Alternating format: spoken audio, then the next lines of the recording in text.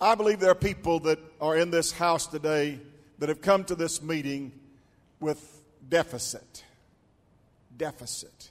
I don't know of anybody that doesn't have a shortage somewhere in your life. I don't know of anybody that if I were to ask you, what's your greatest need, it wouldn't take you 3 seconds to spit it out because you live with it all of the time. There are many kinds of different deficits. There's deficit monetarily. There are a lot of people that are flat broke emotionally. There are a lot of people that are bankrupt spiritually. There are a lot of people that are stressed out in relationships. There are a lot of people that are needy today. We've come to this house today as needy people. I confess to you, I need God to help me. There are many things I need God's supply. I need God's deliverance. I need God's healing. I need God's help. And I'm reminded of that great verse that we quote so many times. But my God shall supply all your needs according to his riches in glory by Christ Jesus. Now, I've preached to you over the years about a lot of needy people. I've preached to you about a blind beggar sitting by the side of the road who was needy. And he said, Lord, have mercy upon me. And Jesus cured his blindness. I've preached to you about a leper that came to Jesus who was shunned, lived a life of isolation, a misfit in society, a castaway, and an outcast. And he came to Jesus and he said, if thou wilt, thou canst make me clean. And Jesus said, I will, be thou clean. Needy people who had lost a brother, who had been dead in the grave. And Martha said, Lord, if you had been here, he wouldn't have died. And Jesus said, I'm the resurrection and the life. If any man believe in me, though he were dead, yet shall he live again. Needy people. All through the whole Testament, Old and New, it's full of people that are needy. In fact, the whole human race is needy. There's a need in the human race for a Savior. There's a curse called sin, the blight that has come upon us all. And all of us have need of a Savior. All of us have need of salvation and deliverance. All of us have need of the blood and what the blood can do in our hearts and lives. I've preached to you so many times about Elijah, the Tishbite. How he was a man, kind of a John the Baptist, kind of a wilderness wandering guy. Oh, strange clothes, long hair. All kind of wild things about Elijah. But wow, what a prophet of God he was, that he could call down fire from heaven and burn up wet wood. Now your wood may be wet here today. A lot of water of self-pity and a lot of water of disillusionment and disappointment and discouragement may have been poured on your wood, and it's going to be hard for God or anybody else to start a fire. But I want to tell you, God's got some fire that'll burn your wet wood. I said, God's got some fire that'll burn even your wet wood.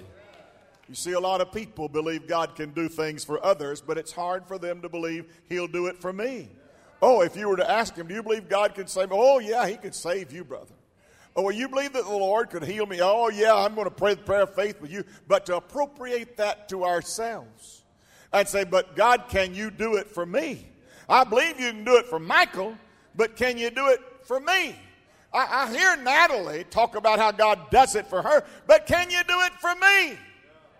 You see, that's the all-important question for us today.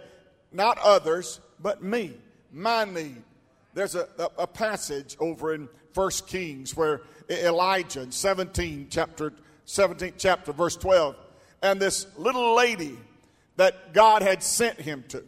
In fact, God told Elijah, go to this place and I have prepared a woman there who will minister to you. You see, God usually, when he's in the arrangements, he prepares where you're going before you get there. He's already made the arrangement before you get there. And when Elijah walked up on the scene, he finds this little woman who is busy out in the yard gathering sticks. Listen to the record. And she said, "As the Lord thy God liveth, I have not a cake, but a handful of meal in a barrel, and I've got a little bit of oil, just a drop or two of oil in a cruse. And behold, I'm gathering 2 sticks that I may go in and dress it for me and my son, and then we're going to eat it. And our plan is to just die." Now, brother, talking about pessimism, talk about negative, stinking thinking, talking about defeatism, talking about throw in the towel and quit, talk about I've had it, can't take it no more attitude. Elijah, the prophet, ran upon one in the person of this woman. Brother, she had expended everything she had. Hey, you might say she had a deficit. Brother, did she have a deficit? And listen to what the man of God says to her. And the man of God said to her, he said, "What have you got in the house? Don't be afraid. And go home and do as you've said. But first make a small loaf of bread for me from what you have." Touch your neighbor and say, "What you have." Make the prophet of God something out of what you have, and bring it to me, and then make something for yourself and your son. Kind of one of those deals of God first.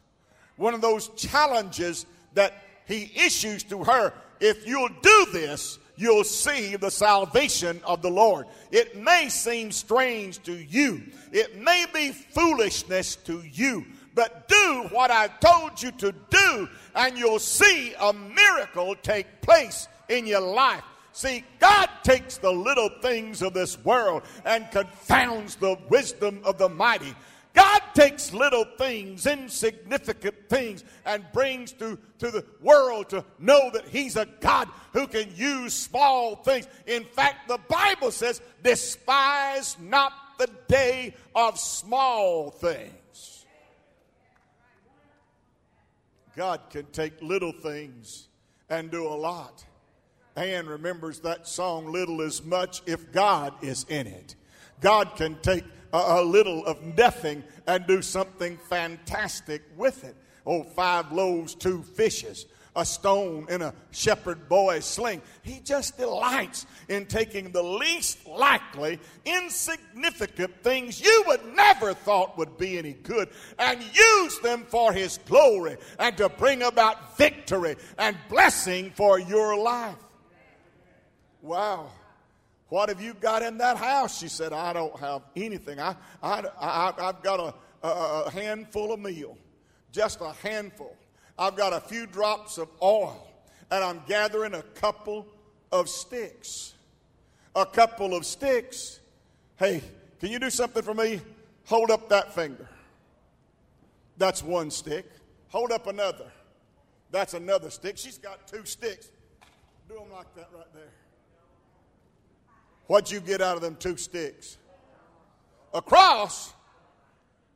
You mean those 2 sticks represent a cross? You mean the starting place for every blessing of God is at the cross? I'm gathering up sticks. You mean if I insert the cross into my situation, you mean things will start picking up? You mean God's hand gets in motion when I recognize the cross at the starting place of my relationship with God? Do you mean at the cross is where God won the victory for us for all of time? Are you telling me that the cross is the answer to man's dilemma? Are you telling me that at the cross where I first saw the light and the burden of my heart rolled away, it was there by faith I received my sight, and now I'm happy all the day? You mean happiness comes standing at the cross? You mean peace will come through the cross? You're telling me healing is at the cross?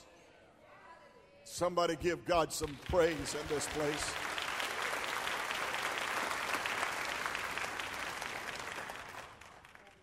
I'm gathering up some sticks because I've got some meal.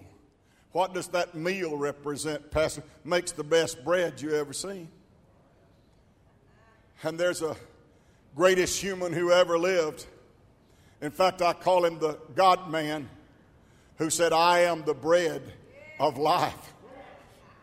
Glory to God.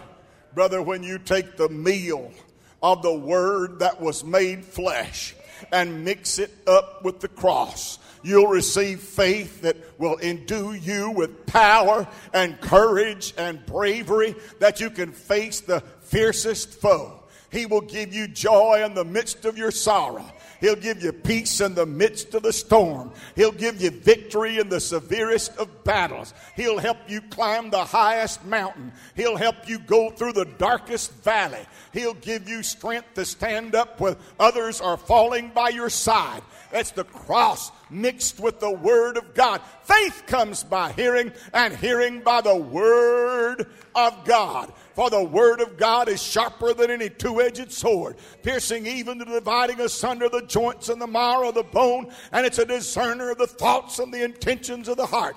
The Word of God is quick, it's sharp, it's quick, and it's powerful. Oh, I want to tell you, the Word of God will give you life for your deadness. The Word of God will give you victory for your defeat. The Word of God will give you joy in the midst of your sorrow. We should rejoice in the hope that we have through the Word of God. The meal. And then she said, I've got a little bit of oil. Oil represents the Holy Spirit. Brother, you take the Word, the cross, and the Holy Spirit, put your equal sign out there and put V-I-C-T-O-R-Y. That spells victory. Jesus said, behold, I've given you victory over all the world. Greater is he that is in you than he that is in the world. No weapon that is formed against you will prosper. No evil shall come nigh thy dwelling. With every temptation there will be made a way for your escape. Make sure you maintain the cross, the Word, and the Holy Spirit. Don't ever discount any of those. Last Monday I sat in Jerusalem.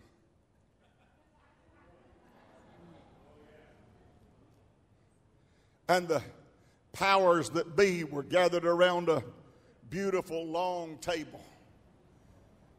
Titles all over the place: executive committee, director, chairman, chief legal advisor.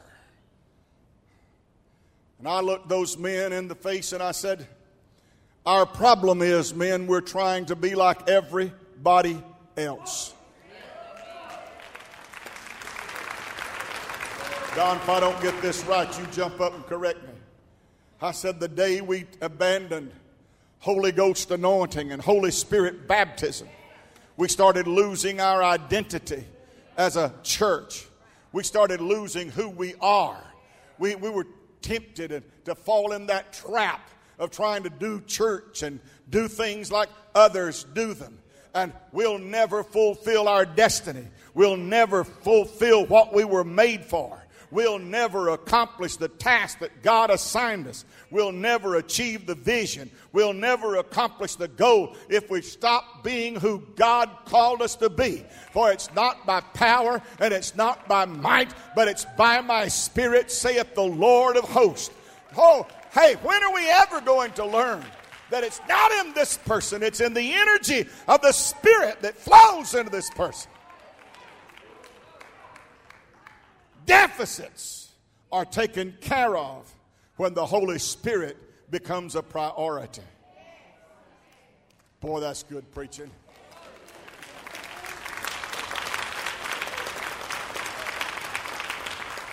I looked to the man sitting to my immediate right, one of the most powerful financial men in our denomination, and tears was running down the corner of his face.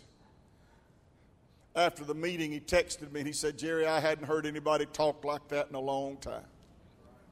Maybe God's looking for somebody that'll stand up and tell this church and tell this world that it's God's power and God's Spirit that gives us the distinctive that makes us different. Thanks be to God. I rejoice in and celebrate our difference.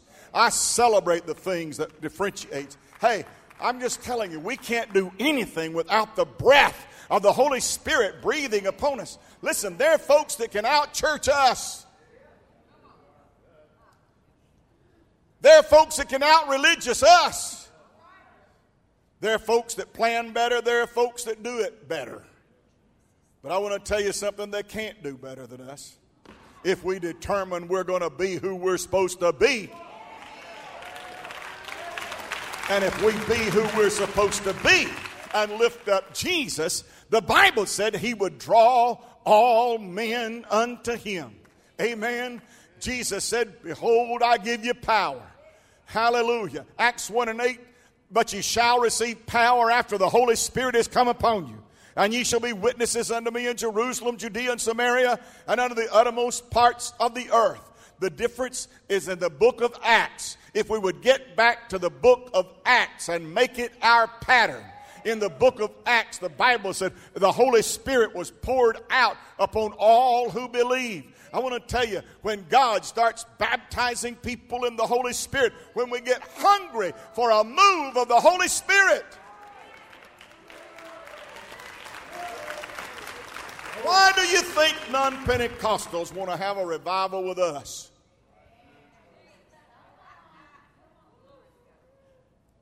Why do you think they're interested in how we worship?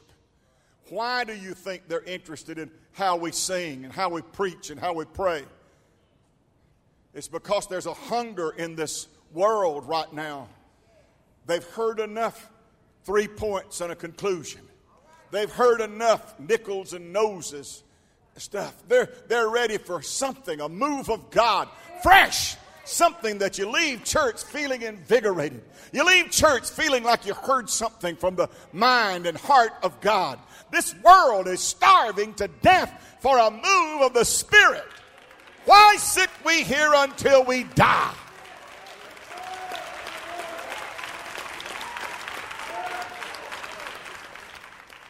Now I want to tell you that oil represents the Holy Spirit. In order for a miracle to take place, the Holy Spirit must be involved. We can have meetings in this building. We can have protracted gatherings in this building, but we'll never have revival in this building until the Holy Spirit presence is made abundant in this building.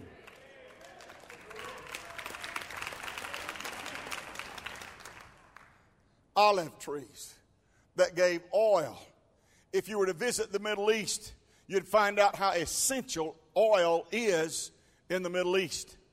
Number one, they cook with it. Number two, they make medicine out of it. Number three, they use it for anointing. In fact, it is so much a part of their everyday life. They come in contact with olive oil all during the day, every day, as a symbol of the Holy Spirit. Glory to God. As a symbol of the Holy Spirit, it must be with you every day. Not just when you come in this building and sit here and hear a gospel message or hear some songs sung. It's got to go with you. He's got to go with you everywhere you go. Go to work with you. Go to your leisure with you. He said he's a comforter, and he said, I will not leave you comfortless. I will never. The Bible said that he may abide with you forever. He came to abide. He didn't come to visit. He didn't come for those momentary confrontations. He came to dwell in you. Hey, you should come expecting to meet God, but you should bring the Holy Spirit with you because you're the temple of the living God. He lives inside you. Hey, I want to ask you what the prophet asked the woman. Have you got anything in the house? Well, I got a drop or two of oil. Well, you ought to have a whole lot of oil. God doesn't want you to be impoverished and have a little dab, because a little dab won't do you. Why are those things so important? Basis for medicine. Every medicine in that day was made out of olive. Olive oil was used for light at night. They used it for light. They used it for all kinds of different things. The Holy Spirit wants to be involved in everything we do. In fact, if you're going to do all in the name of Jesus, you got to have the Holy Spirit's presence to do that. I'm reminded of another situation in a house in 2 Kings chapter 4 and verse 1. And we've changed preachers here and changed prophets. The first one was Elijah. But now we've turned over to Elisha because the anointing has been passed. The mantle has been passed. The wife of a man from the company of the prophets. In other words, one of the preachers, one of the sons of the prophets had died. And he didn't have a pension. And he didn't have a life insurance policy. And he didn't have any way to sustain his family after he died. He must have died unexpectedly. A son of the prophet died. And the wife is now left in a terrible condition. She's a widow. Watch this now. Now, the chapter right before this one, Elisha is dealing with kings. There's three of them. Jehoshaphat and Misha and the king of Edom. The king of Judah, the king of Israel, and the king of Judah. Edom. So, three kings have come to him for advice. He has become the focal point of three nations. Three nations come to a preacher for advice. Somebody say hallelujah. Brother, isn't that fantastic that three kings want to know what a preacher thinks? And when they appeared before him, one of them was Jehoram. And he was a sorry, low-down, good-for-nothing son of Jezebel and Ahab. Come on, somebody. And when he walks in with Jehoshaphat, listen to what Elisha says.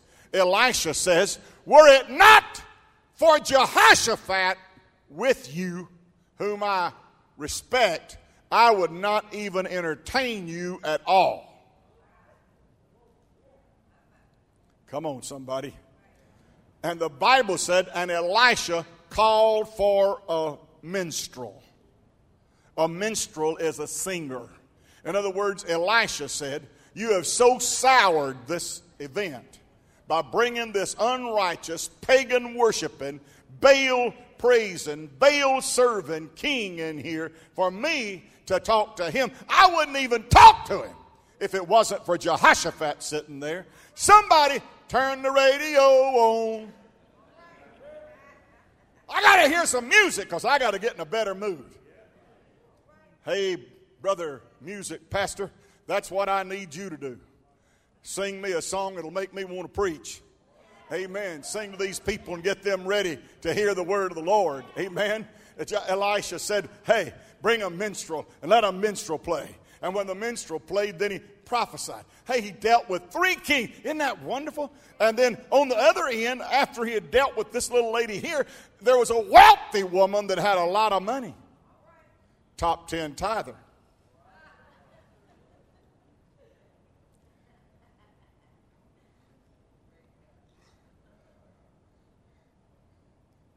And she had a need also.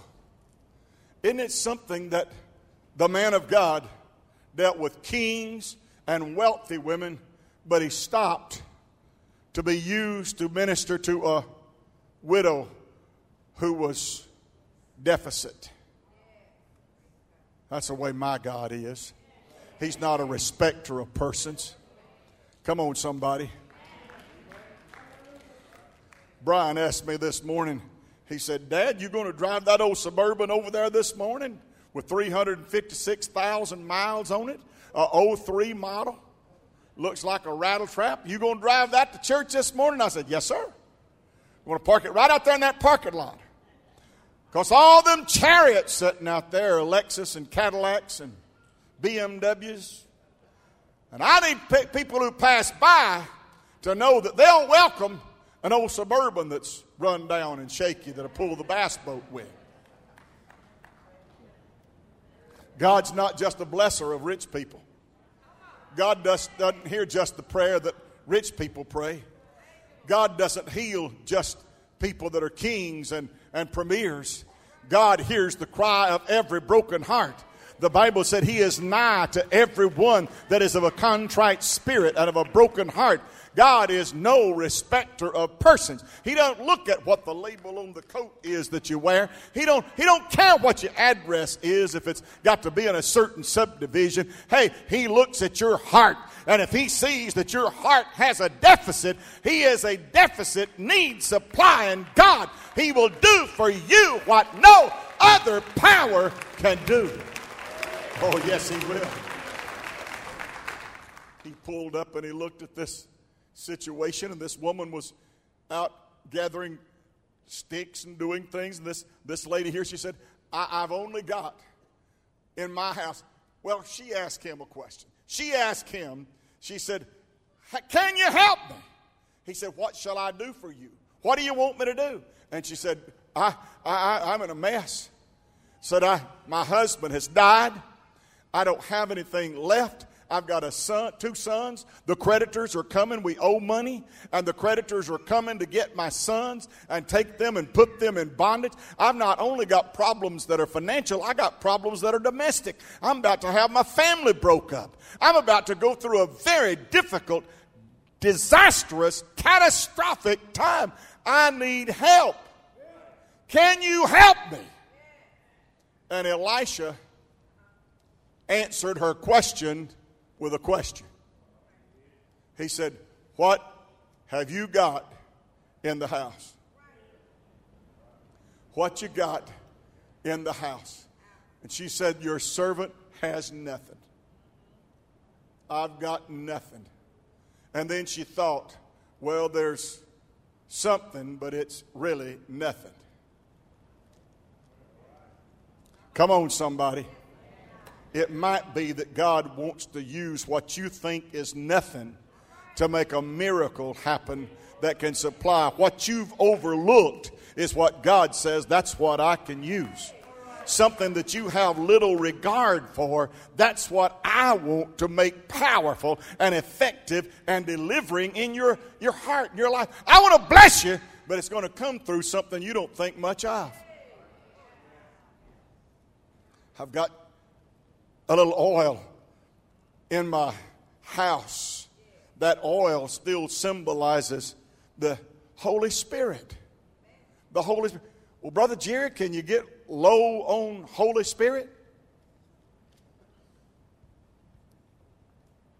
I'm preaching about 400 and so of them, probably. Been some time in your life when you got low on oil. I talked not long ago about running on empty. Some of you run low on oil sometimes. Some of you sat up on the side of the bed and said, I don't know if I need to go this morning or not. I don't feel real good. I don't know. I've been through service after service anyway, and there'll just be 3 praise and worship songs, take up the offering, make announcements, and preach a sermon anyway. Been there and done that. Come on, somebody. Running low on oil. When you get to running low on oil, you don't really appreciate the things that you've got. They seem nothing to you. I just made reference to the car that you got out there. I have people come to me, Brother Jerry, I'm just going to tell you the truth. I'm just not happy. I'm just not happy. I said, well, I thought you were doing pretty good. You felt pretty good today, don't you? Well, I'm not sick, if that's what you're asking. I said, well, you got health then. That's something. Got clothes on, thank God. I see that's pretty nice suit you got on there, nice clothes you got on. You got something. It ain't nothing. That car you drove over here looked pretty nice to me. It's not nothing. It's something. Well, what do you know what I'm talking about? No, I don't know what you're talking about.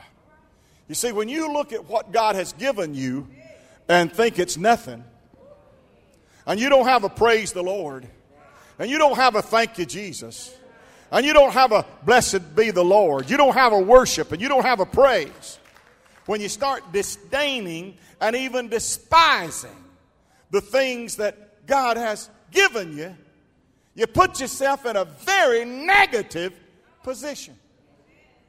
Because oftentimes when you don't regard the goodness of God, when you don't praise Him and you don't thank Him and you don't worship Him for the things He's put, and you just walk around saying, that's nothing, that's nothing, and you don't have any praise for Him, you're starting something in your heart and in your system. Now listen, the Holy Ghost, He's a person. And listen to this, Pastor. The devil can't steal it.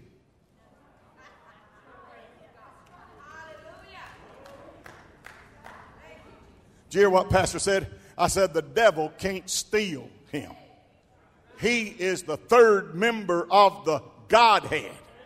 He was present the day He said, let us make man in our own image. He is all that God is. He is omnipotent. He is omniscient. He's omnipresent. That means He's everywhere. He's got all power. Come on. And He knows all things. You think the devil could steal the Holy Ghost? No, he can't steal Him. But he can get you to thinking such little of Him till it becomes nothing.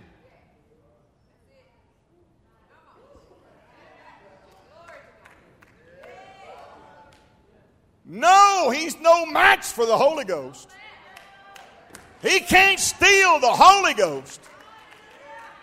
So his best route is to get you to thinking it don't matter. I don't need Him. Come on, somebody.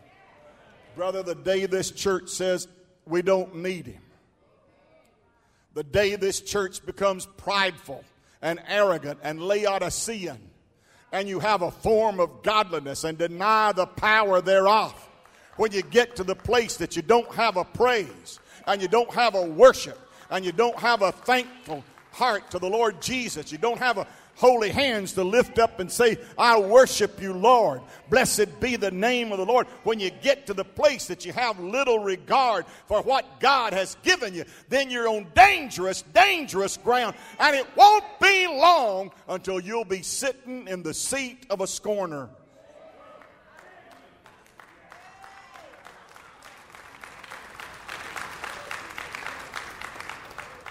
Buckle your seatbelt. That's what's happened to us over the years. Is people did not have an appreciation for what God has done. Randall often says to me, Brother Jerry, I was here 62 years ago, 64 years ago, when we were in a block building down on 16th Street. And said to walk in here now and see what God has done for us. My Lord, he said, there's not a day that goes by, he said, that I don't praise the Lord and thank God for where He's brought us to, what He's done for us. But you see, the time that people lose sight of the goodness of God and consider it nothing.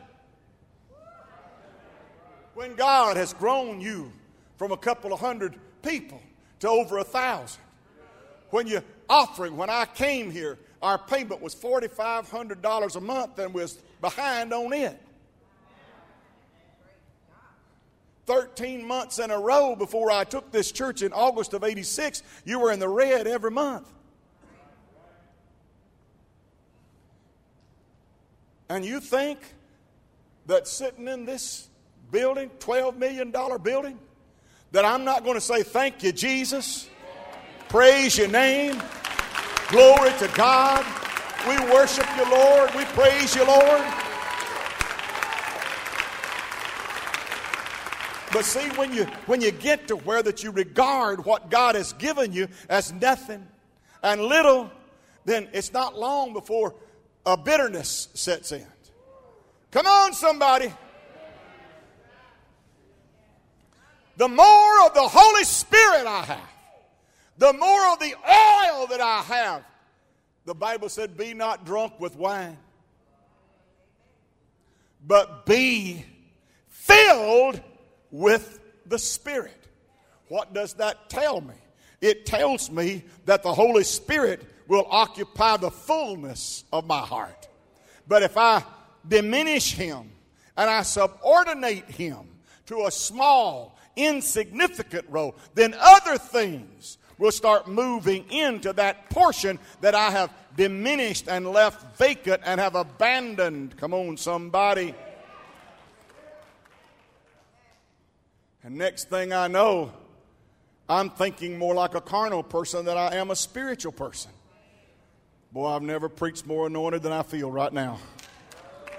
For the carnal mind is enmity against God, and is not subject to the laws of God, neither indeed can be. For to be carnally minded is death, but to be spiritually minded is life and peace. Have mercy. So the prophet said, you go in the house, and said, send out your sons and tell your sons to go borrow vessels. Get ready. God forms it before He fills it. I said God forms it and provides it before He fills it. It's like the sermon that I preach, Kathy, that Faye reminds me of. Dig a ditch and God will fill it. Make a place and God will move in. The Bible says we have this treasure in earthen vessels. We all are just earthen vessels. Every one of us are meant to contain something, to hold something. But if you get like that potter's vessel that was broken and wouldn't hold anything, the Bible said He made it over again. Brother, if your vessel has become leaky, if the oil has been diminished, then you need to have a revival. You need to dig. You need to have a shaking.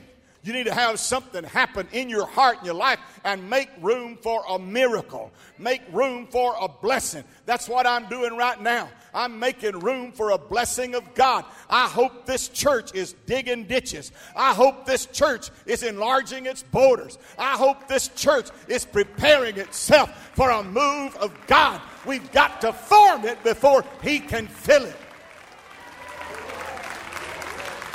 Go borrow some vessels and borrow not a few. What do you mean? Don't put God in a box of smallness and littleness. Borrow not a few. Get a bunch of them to hold a big blessing. God is a big God. Touch your neighbor and say, God is a big God. He's a big God. He does things in a big way. He's not going to build you a cabin in the corner of glory. In my Father's house are many mansions. You think He'd put an eyesore like a cabin somewhere off in the corner of glory? Why, no.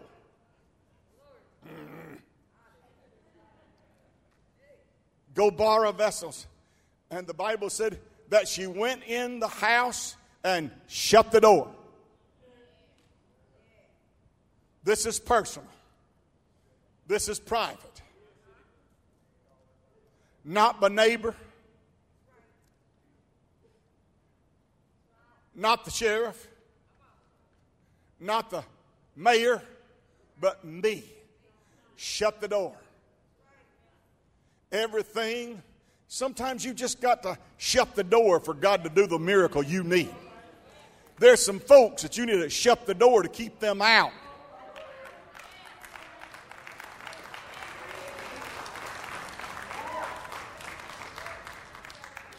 Brother, when you need a miracle, you don't need to fund up some mully-grubbing, fault-finding, down-in-the-mouth person to advise you.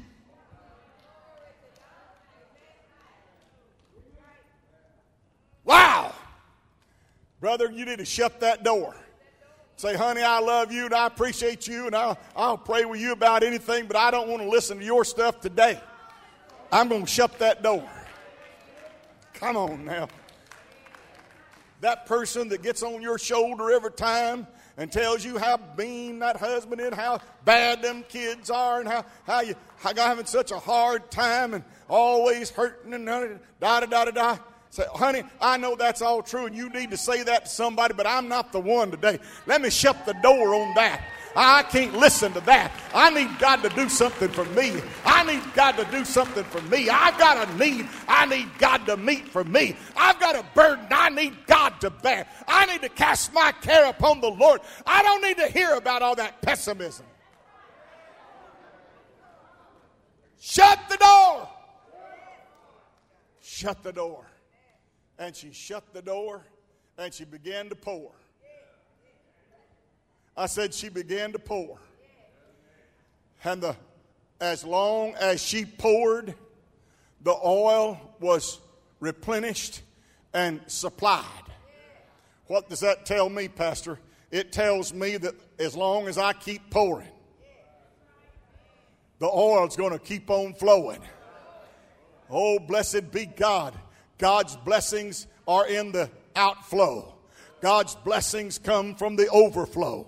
God's blessings come with that river of living water that shall flow out of your innermost being. And this spake he of the Spirit. You got to keep the Holy Spirit flowing. You don't want to dam it up. You don't want to make a lake. You want to make a river. Out of your innermost being shall flow. God's got oil that he wants to flow through you. And it will flow as long as you keep pouring it out. When you stop pouring it out, then it'll stay. Keep on being a blessing. I said, keep on being a blessing. Keep on doing those things that God wants you to do. You'll never overcome. You'll never be the person God wants you to be until you learn that lesson of making the Holy Spirit a priority. And it came to pass when the vessels were full that she said unto her sons, bring me yet a vessel. And he said unto her, there is not a vessel more. And the oil stayed. Brother, when the pouring ceased, the oil stayed. Let me tell you something. There is nothing that will enhance the flow like prayer. There is nothing that will bring revival like prayer. There's nothing that will liberate the soul like the effectual, fervent prayer of a righteous man. Brother, if you will pray, the Holy Spirit will flow. If my people who are called by my name shall humble themselves and pray, then will I start flowing. Then the oil will start coming out. Then there'll be an abundance. There'll be a blessing. There'll be something that is unspeakably happy about the oil that is poured out. God wants you to be a person of prayer. There is nothing that will open up floodgates like effectual, fervent prayer. Then she came and told the man of God, all the vessels are full. Praise God. I've got enough oil. God has met my need.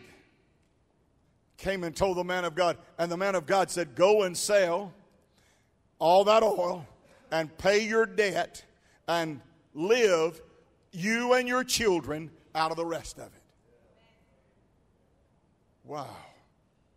Your miracle and the source of your supply will happen the day that you start believing God for a move. It first starts in your heart and your mind.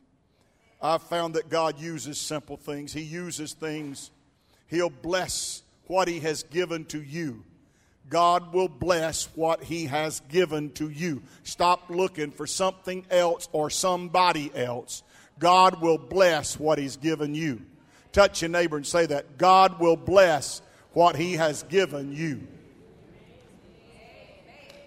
Boy, y'all are bashful this morning.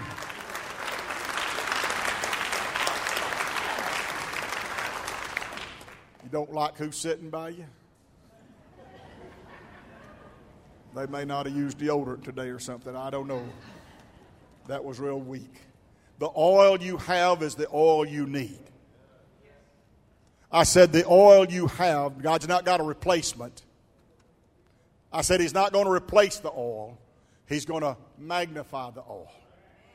He's going to take what you've got and multiply it. Wow. So you look around and see something you've overlooked, something you think's insignificant that you don't thank God for anymore, and just realize God might use that. Have you ever been amazed at these lottery people that they win, and I hear them say, well, I didn't buy but one ticket. One ticket.